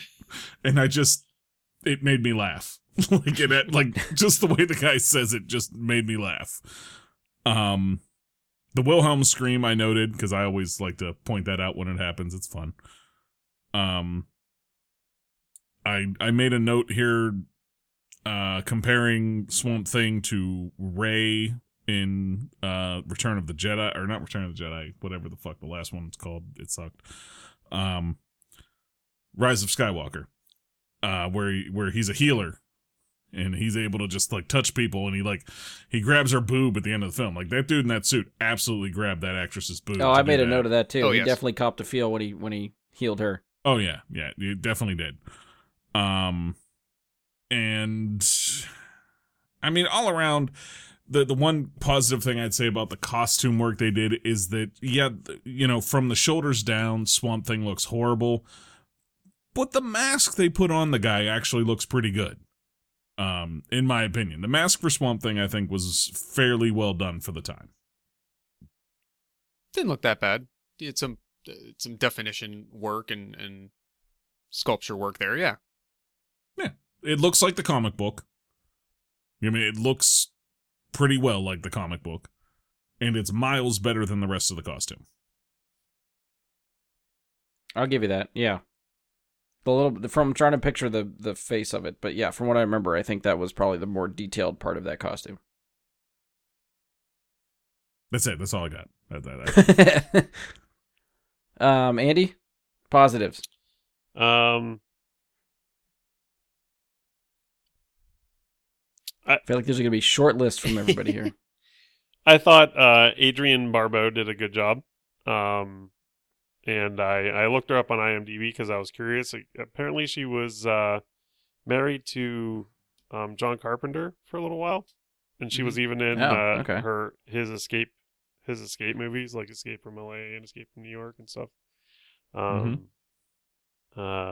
Jude was awesome. I liked him. Thought that the healing aspect of Swamp Thing was cool. It showed that he had more than just like superhuman strength. I wish that they would have showed it in a different way other than him just tossing people into the swamp. I mean, he rips the top off of a car at one point. Oh yeah, that's true. That was pretty cool. Which gets pulled away by cables so obviously in the shot. Definitely, yeah. I had to laugh a little bit when there were a lot of, I don't know, moments that made me chuckle in this movie, and I'm not sure if they were intentional or not. And I think that's one of the things that makes this like sort of bad movie turn into a good movie, like Ian was saying. You know, I actually enjoyed this movie quite a bit, even though I have like critiques about it. But they shoot Tyrone. I thought that was funny. Like they shot their own guy. Oh yeah, I like it. Like they're like, you idiot! You shot Tyrone. I laughed. I'm like, that's funny. And then the guy forgot that he did. He's like, "Where's Tyrone? You shot him." Right. Yeah. Like that's dialogue that didn't need to exist. No. I think that's the one joke that landed funny. for me. Yeah. And I'd love to hear, like, going back, that was actually something that wasn't meant to be in the script, that somebody asked, and then it just was, like, improv, like, no, you remember, like, we filmed before, you fucking shot Tyrone. Like, I wish that they would have expanded on the, like, Nemesis scientist's genius a little bit more, other than just, like, his having like a gigantic library and like women at his beck and call. Like they don't really show how he's a genius or how he thinks he's a genius. Well, the one way I think they did establish it though is his version of the formula doesn't explode to turn you into something else. Oh, that's true. I also had a question about that, because you're talking about like that guy and all that, and I know we're on positives, but this might be kind of a negative that I forgot to write down. Who the fuck are the people at that party? The Bayou Elite, sir. Yeah, and why are they okay? Show some respect. And why are they okay with one of the guests being chained to a chair? Yeah, like that's normal, funny, everyday, like Bayou stuff. It's when someone starts changing into a monster, you get worried. I liked his character, is what I'm trying to get at. I liked the evil genius guy, and I think he played his role well. I would have liked to have seen that expanded on. I guess that's where we got to go for the Bond villain. Yeah. Whatever movie he's in is a Bond villain. Maybe we'll see better of that. Maybe. You know, I enjoyed that the last final fight scene had a sword in it. I just think that's really badass. As much as the final fight scene was what, but the randomness of the cuts I thought was a little weird. It was like it was almost like you knew what act you were in because they had a cut each time. There was, you know, the curtain actually fell, the curtain actually came back up, and you're like, oh, there's the end of Act 1, you know. Yeah. Time for the Swamp Thing intermission. Okay, now we're back, you know. I gotta watch movies with Andy more often. And Ian apparently dancing to the music that Andy was just doing. Laying down the soundtrack. Just before you move on, he was the villain in Octopussy. Okay. That was the Bond movie he was in. Okay. Oh, I can definitely see it now. Yeah. I just get Octomom. Anything else, Andy? Not off the top of my head. I need to start keeping notes like everyone else. All right, we'll spin to Ian. Positives. Horror legend Wes Craven's name was prominent. Yeah, what writer, director did he produce and stuff too? I gotta scroll up maybe. You saw it several times during the opening credits. I know that. He did stuff. Jake the Snake Roberts was in this film, just killing people with snakes. That was real badass. Not the wrestler, but the character's name from that point on was Jake the Snake Roberts for a good while. That was your headcanon? Okay. It was very badass. There was a legit moment where I'm like, is that Rambo? Because I thought that somehow Sylvester Stallone was in this film for like a good 5 seconds. And I was like, that's cool as shit. But it was not him. When I saw his pythons, I was like, no, that's clearly not Sylvester Stallone. I feel like the nose gave it away. See, so Mike erroneously brought this up in an earlier segment. So we get a very low speed but amazingly kick-ass explosion when these boats crash. So that boat's going maybe 2 knots, right? That boat is not going very fast. And then it jumps on the other boat and a giant-ass kick-ass explosion happens. Like, you can almost feel the gasoline melting your face off. The explosion was intense. And then we got a little bonus because the transition was a explosion transition fade out. Like that was an explosion. I forgot about that. That's how they ended the scene. It was a double explosion, so that's why the explosion gets an 8.7. That was 8.7? a rather intense explosion. It wasn't even a 10. I mean, a 10 out of a 10 explosion. It's got to be way bigger than that. Yeah, the movie gets at a 10 on the explosion scale, but the explosion itself is an 8.7. It's a very complicated system. Okay. I really liked, so when Rambo died, I love that he just crushed his mind. He's like, fuck you, you no longer get to live, and just literally crushed his mind in 2. Like that was pretty fucking cool. Do you notice that he was like twitching on the ground after he was supposedly dead too? That's how much he crushed his mind. Like, he reorganized the nerves in his body and he became a worm. Like, he wasn't even really dead at that point. He made him a worm person to help all the plants grow. Oh, man. And then as we've all mentioned, that the fight scene with the Wolfman and Swamp Thing was great. Like I mentioned earlier, the movie was Beyond the Valley of the Dolls, where this dude just randomly's like, here's my tits, I'm drunk on methamphetamine and LSD and shit, and he just starts chopping people up with his sword. And that's like what this reminded me of, just the craziness of exploitation films crossed with the craziness of like early 50s and 60s, like men in suit monster films. It was just very dynamic in that sense that it brought in stuff from a couple different genres that I very much enjoy, and culminating in the ultimate sword fight to the death, where the man with the larger club wins. So I don't know why this thought just occurred to me when Ian was talking about it, but I feel like the bathing scene triggered it. We talked earlier how Charlie was running from the car, refused to go into the swamp to escape the Jeep, but then is seen later naked in the swamp bathing. Why go in the water there but not before to escape people chasing you? Well, she didn't know the Swamp Thing was good then, so she was afraid of it. It's a strategic decision. So it's not the swamp water she's afraid of, it's the Swamp Thing in the water that she's afraid of at that point. Yes. Okay. Then I completely missed that. So that makes more sense. Thank you. All right, so I guess that leaves Josh, right? Positives? Sure. I mean, I think I already played up my affinity for Jude in the prior discussion.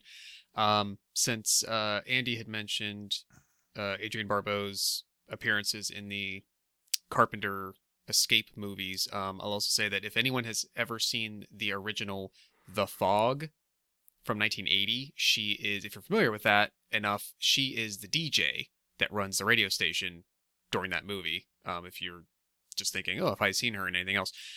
Just as a little Didn't Jessica Biel play that role in a later version? Was it Biel? No, it was Salma Hayek. Not Selma Hayek. Selma Blair. You're right. It was Selma Blair. In the remake, yeah. It'd been better if it was just Biel. Okay. As a fun little Easter egg, Adrienne Barbeau is going to appear in one of the upcoming Swamp Thing episodes that hasn't aired yet in the new series. So, cool. Yeah, okay. That's fun. Looking forward to that. Digressing back to this actual movie we're discussing. As we've discussed, I think it's hard for me to understand if the movie was having fun with itself, or it's the way in which we're viewing its enjoyment or its fun aspects are like in an ironic way. Either way, I did not spend my hour and a half watching this movie just thinking, look at how dumb this is. All this old stuff is stupid and it looks like crap. I don't know. I again took it for what it was. I enjoyed what they presented for as silly and over the top as it got at times. I was along for the ride. So I think kind of like Andy, like I genuinely kind of had a good time watching it, to be fair. Like I mentioned this to Brian when we were texting earlier. This isn't the best movie we watched, but I think this is the most fun I've had watching one of these films. Excellently put. To be fair, it's also one of the only ones you haven't seen before. No, that's false. I mean, you didn't see Astro Boy before, but you saw the rest. Didn't see Venom, didn't see Bloodshot. Wait, you hadn't seen Venom? Or Bloodshot, or Spawn. The only one I saw was TMNT. You are wrong. You're kicked off. You're off. Goodbye. I'm muting you. So the one that he was, the only one he was familiar with so far was the one that he was almost the harshest on. Yeah. Almost? I mean, hands down, the harshest. The harshest of the five of us, and also the harshest of any of the movies we've done, personally, for myself. It was a teardown because it was a shit film, and I have mentioned that a couple more times tonight, I believe. Moving on from Teenage Mutant Ninja Turtles.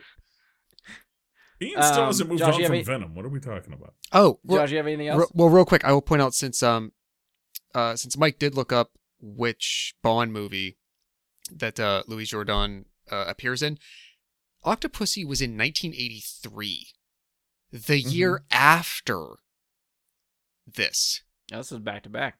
Yes, but nothing about this film or his portrayal, his performance, any of it dissuaded the Broccoli family from casting him as Kamal Khan. Why would it?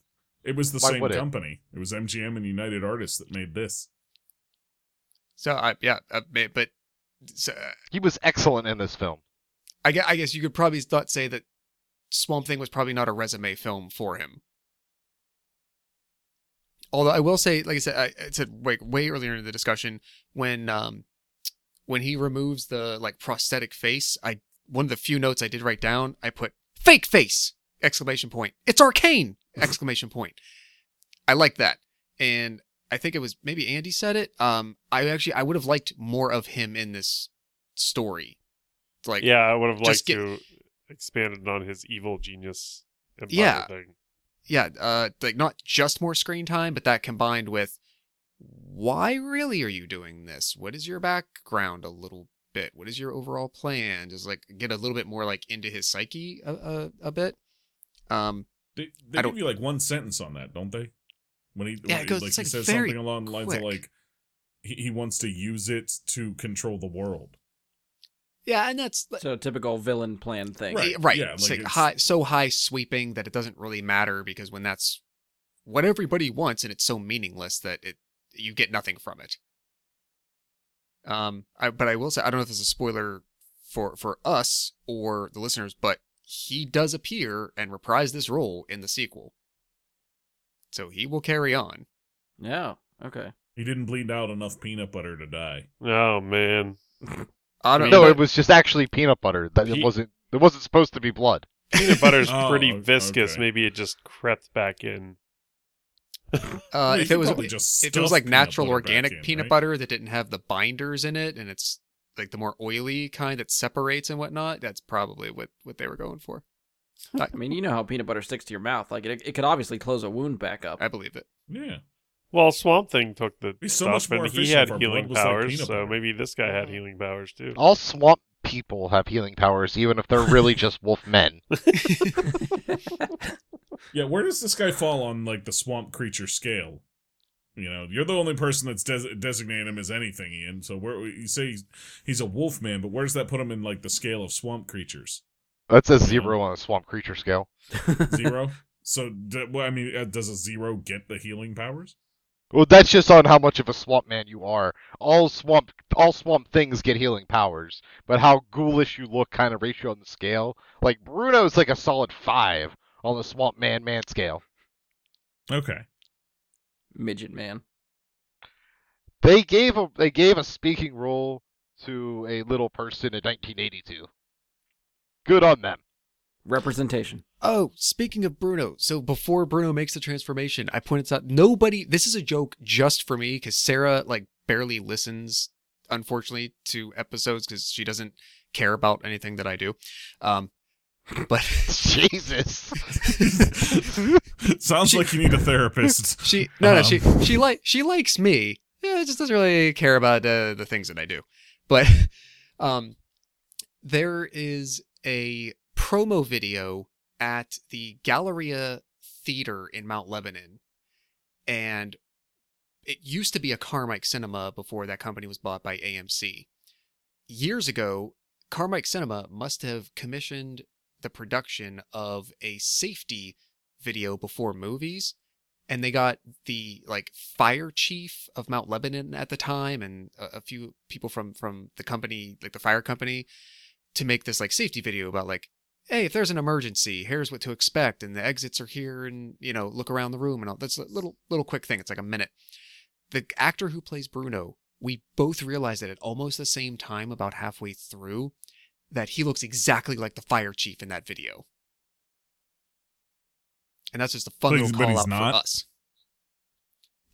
Given the age of how the guy looks in the video and the age of the guy in the movie at the time, it's probably not. I mean, it could be like a really younger brother or maybe a son situation. But, yeah, that was just a little fun thing for us. All right.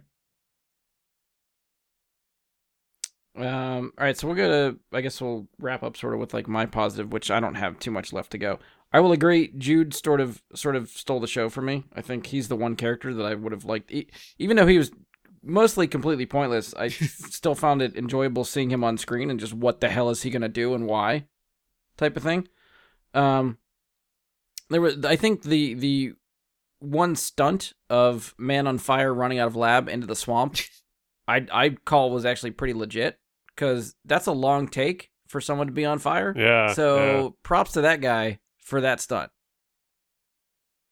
That's it. That's all I got. All right.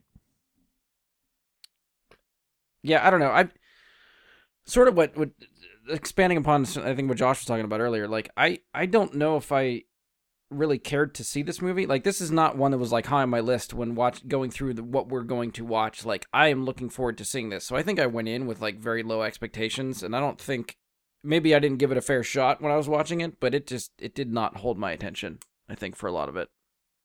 All right, so we're going to wrap up sort of, and we'll try to do this quickly because I think we've been going long enough. But again, part of the whole reason for this podcast is to ask the question, does this movie hold up? So we'll sort of quickly go around and give sort of an idea, in your opinion, does this movie hold up from 1982? We'll start with Andy. No. Just flat out no? You don't want to go into any more detail than that? Just no? Well, I liked it, and I think it's like kind of a cult classic for me, myself. It doesn't hold up. Okay. Ian, yeah or nay? Oh, it doesn't hold up, but that's what makes it more enjoyable, is the failings and just some of the ridiculousness of the movie. Like, if this held up, it wouldn't be nearly as fun. It might be thematically a better film, but it wouldn't have been nearly as much fun if this movie was made differently and it held up to today's standards. What made this a good watch was just all, the mistakes of the time, just the timing of it is being old. That's why I think a lot of the old Mystery Science Theater stuff works and is funny, and some of it's like not genuinely good, but it's fun to watch just because it doesn't hold up. It's bad. Yeah. Okay, fair. Mike, yay or nay? No. You want to go in any more on that, or just no?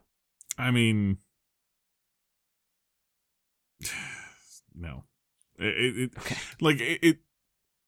Again, I think I've spoke a lot about my problems with it, and I spoke a lot about why I don't want to view it as negatively, but I mean, you watch it today with today's technology, and you can't take it seriously. So hold up, no. Okay. What Ian said does make sense, though. Okay. Josh?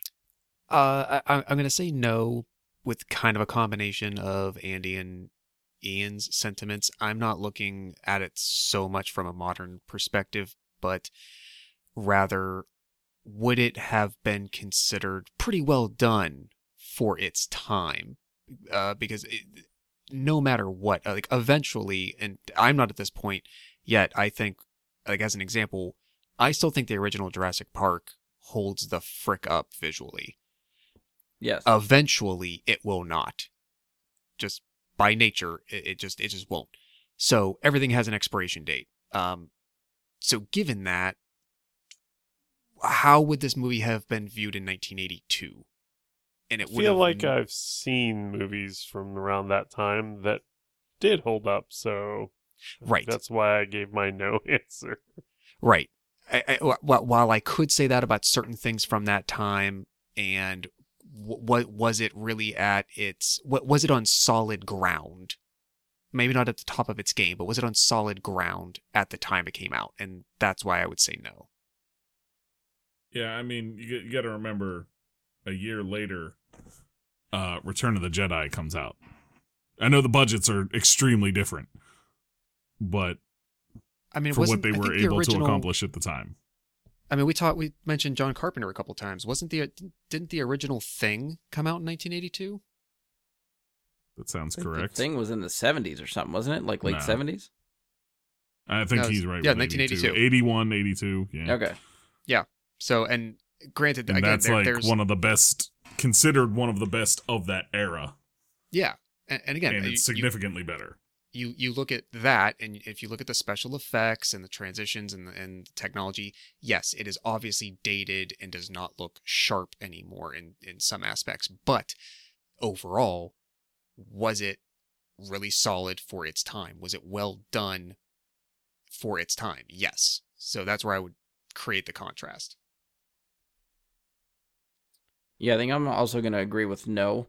No, this does not hold up. But again, I was very less invested in this movie. I think it could work as a community watch. Like, I think watching it with people in sort of a, this is a bad movie in a good way type of thing. I think I'd get more enjoyment out of it that way.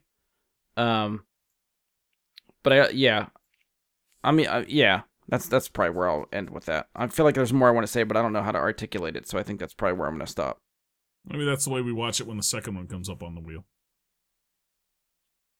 Yeah, we could try to organize that. Of course, I feel like if we did it, that's the I guess the issue is, like, I feel like if we watched it as a group, I'd miss so much more than what I'm trying to pay attention to. Like, if I watch it on my own, it's forcing me to watch it and pay attention to it, and or at least try to pay attention to it. The next film made $200,000 at the box office, Mike. You'd be missing a lot. Fair. He's got a point. All right, so quickly, I guess, ratings out of 10. What do we want to give it out of 10? Ian. Shit. So this was tough for me. So we've discussed how we felt about this, how it doesn't hold up. So for me, it's not just like thematically, is this a good movie? It is not. But is this a fun watch? Yes, 7.7. Oh, okay. I was wrong. Wow. I thought I was going to go over. Andy, out of 10. I think this movie, I enjoyed it. It was like he said, it was fun. There were a lot of mistakes, but I think those mistakes sort of made me enjoy the movie more. I consider this one sort of a cult classic, so I'm going to go with 6. Okay. Mike? 4. I mean, any closing thoughts on it? Sticking to what you said before, and that's it? 4? No, I mean, to give closing thoughts, it's, to me, there was no, I don't know. It was hard to follow as to why the hell I was supposed to care about any of this. You're supposed to care because swamps. Protect the swamps. 4. Josh, out of 10? I'm gonna take my first render my first in between digit rating and go 4.5. Do you care to elaborate a little bit, or why you ended up with that, or no? I appreciated it for all of the reasons that Andy has shared, and that it's also been said by others. But for me, it was enjoyable on that bad is fun scale. But if I really have to think about it in comparison to other things like that, there's no way that I could give it I couldn't give it a 6 or a 7 when I'm realistically going to be giving, certain MCU movies that range as well. I couldn't even think of one you'd give it that high to. Nothing's coming to mind. No. Yeah, I feel like I'm sort of in line with Josh's scenario. Like, I know I'm going to rate stuff better, so there's no reason for me to give this a high rating even just to try to save it. It's sort of like what Mike said. That's helping me articulate a little bit more. It's like, I don't really know what was happening or why. I don't really give a shit about any of the characters and what the hell's going on. So nothing really attached to me from a story standpoint for this movie. And I might have fun rewatching it with a group just to sort of have fun with it in that aspect, but not a lot of redeeming stuff for me here. So I'm going to say 2.5. I'm going to go low out of everybody. Okay, whoa. Oh, no. That is incorrect score. Your opinion is not your opinion, Brian. It does not... No, this movie is not worse than Bloodshot. This movie is not worse. If I have than to pick Bloodshot. between rewatching Bloodshot or rewatching this, I will rewatch Bloodshot. You have terrible taste, and I'm dropping out of this podcast. That was never just we that's the whole point of this. We all have different tastes. That's where I'm at. Ian, can I This ask... is not 6 points worse than TMNT. Fuck yes, it is. No, yes, it is not. Yes, it is. Yes, It's a I will die better on that movie sword. than Teenage Mutant Ninja Turtles 1990. Now you're just flaming. Yeah, I feel like that's a poll that you will lose, my friend. Gaslighting it. Ian, did you give Bloodshot a 1? I gave Bloodshot a 3.7, which is my lowest score by... Oh, it's not my lowest score, never mind. But it is, outside of my lowest score, it's the lowest score I've given by, 3 points. So you gave Bloodshot above TMNT, right? Yes, on purpose, because it's a better movie. And did any of us give you shit for that? I probably. I don't think Listen we to did. the I don't episode. think I I'm don't think saying we to did you, either. would you rather watch TMNT or Bloodshot? I'm not asking that question. That's your own personal preference, man. It's... Well, It's maybe an you should opinion you care have. more about other That's- people and try to guide them to the light of realizing that this is a better movie than Bloodshot. Ian, I think we've learned a while ago, we can't guide you to nothing. You go where you want to go. You are a train moving forward. There are no stops here on this train. That's just like your opinion, man. exactly. And some people have poor opinions. Well, I feel like we can go round and round for this. So let's spin the wheel. Wheel spin. Let's see what we're gonna be told we're wrong about next. Yeah, so now is the part of the show we will spin the Wheel of Fate. Wheel of Fate! To decide what we're watching next. The last 2 Rewind Theater episodes we did, the wheel hit on franchise movies. So that basically leaves the wheel the same until the franchises are done. We've watched every movie in the franchise. They don't leave the wheel. So we hit 1 for TMNT. We hit 1 for Swamp Thing. They're both still on the wheel because there are still more movies in those franchises to watch. So we still have those 2 on there. And we also have Constantine, Valerian and the City of a Thousand Planets, Cowboys and Aliens, and Watchmen are the standalone movies that are on the board. I'm going to share my screen for these guys. How do I do that again? I can't remember. The button down my chat that says share screen. That's the one. I was hitting the wrong button. All right, so based on what's on the board, can you guys... Any predictions? What would you like to see? Anything you're hoping for? Swamp Thing. I kind of want to ride straight through Swamp Thing now.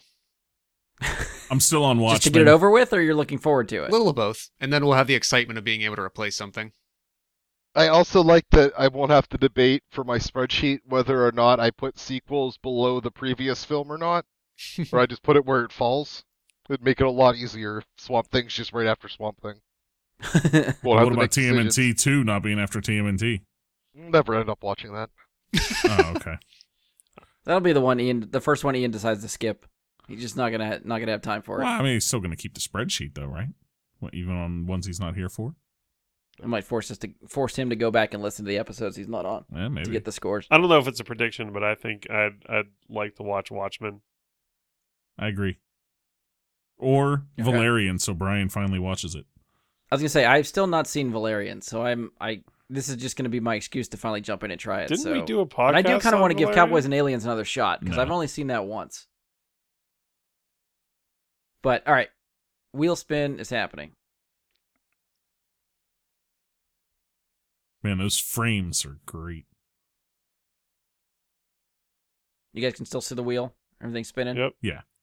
Hearing the clicks. Everything's good. Clickety. Yep. Click, click, click, click, click, click, click, click. Watchmen. Constantine. Constantine it is. Speaking of Constantine, I don't know if it's a reliable source, but I saw something Right. that Keanu signed on for a sequel. Oh, cool. What, really?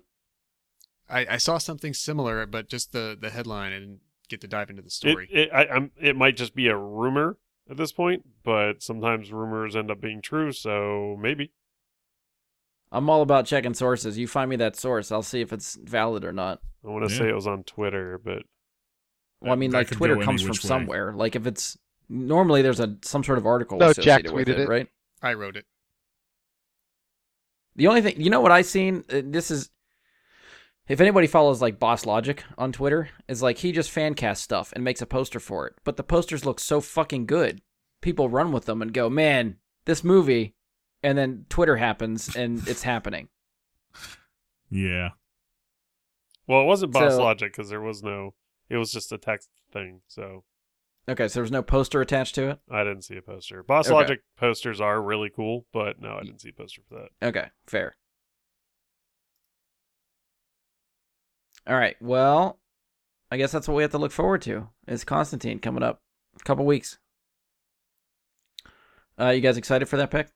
Yeah, I enjoyed that movie. It's been a while since I watched it, so... This is actually another one I have not seen. I feel like I've seen pieces, like caught it on TV here and there. I've not just sat down to watch the whole thing. You haven't? No. Wow. So this will be a new one for me. This is also a nice, that like sweet spot of Shia. Just in like that's those right, he's in this movie. early roles right after he finished Do it. Even Stevens. Do He it. did like Greatest Game Ever Played and iRobot and this. Yeah, it's good. Before he went crazy. No, Did that's he? not... Or did he- he go genius? Or he just... That argument could be made. Was All always right, that. so I think that's it for us. If you've enjoyed the show, please show us some support. Leave us a 5-star rating and review. Be sure to share us on social media. You can follow or subscribe the show. Keep up with us. We're on Spotify, iTunes, Google, Anchor, Stitcher. Hopefully, anywhere you find a podcast, you can find us. Yeah. As always, you can find ask us on Alexa. Facebook. You can ask Alexa to listen to our podcast. Yeah, we are not the Super Friends Veterinary podcast or whatever that was from the last time. I loved that. I loved listening to that. Yeah, you can find us on Facebook. Search Bry Guy and Super Friends. Go to facebook.com/Bry Guy Super Friends. You can send us questions, comments, topic suggestions, any of that stuff there. Interact with us there. Find us on Twitter at BGSuperFriends, and you can try to email us, bryguysuperfriends@gmail.com. It's legit. Like, the email works. I've tested it recently, so if you send us something, hopefully I'll get it. But chances are I still will forget to check We'll it. read your message. You can also... Yeah. You can also check us out on Twitch. Occasionally we do live shows on my Twitch channel, so you can follow me at Jedi Bry Guy on Twitch for whenever we decide to do another live show. We'll be live there. And on behalf of Andy, Ian, Josh, Mike, and myself, thank you for listening, and we'll talk to you next time. See ya, Simple Nation.